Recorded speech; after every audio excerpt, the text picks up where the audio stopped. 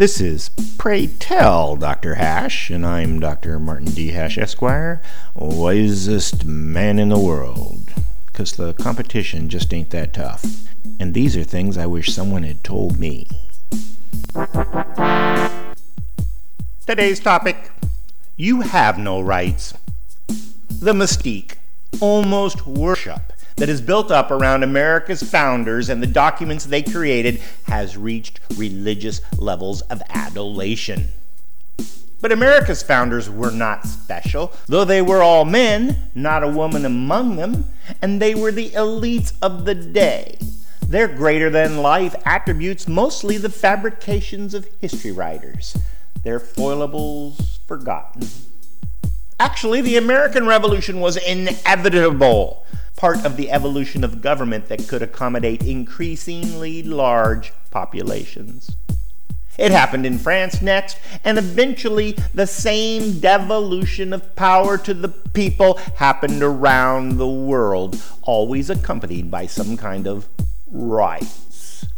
But the insulation of time has obscured the reality that rights are a social fabrication.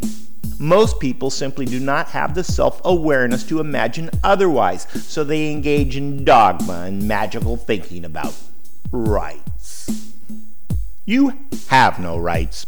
There are no natural rights, no human rights, no God-given rights, nothing.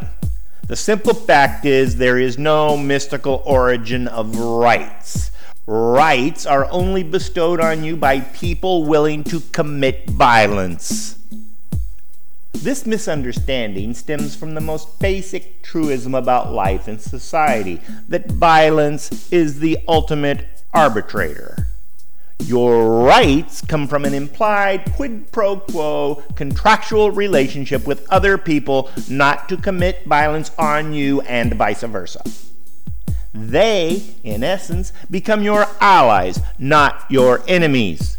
Without allies, you would be a slave or dead. But for some reason, people are not taught this. They just assume others will kowtow to their self-interested desires because of rights. And you know, when people assume something, they take you and me out of the word and are just left with ass. For more, see my website at martinhash.com.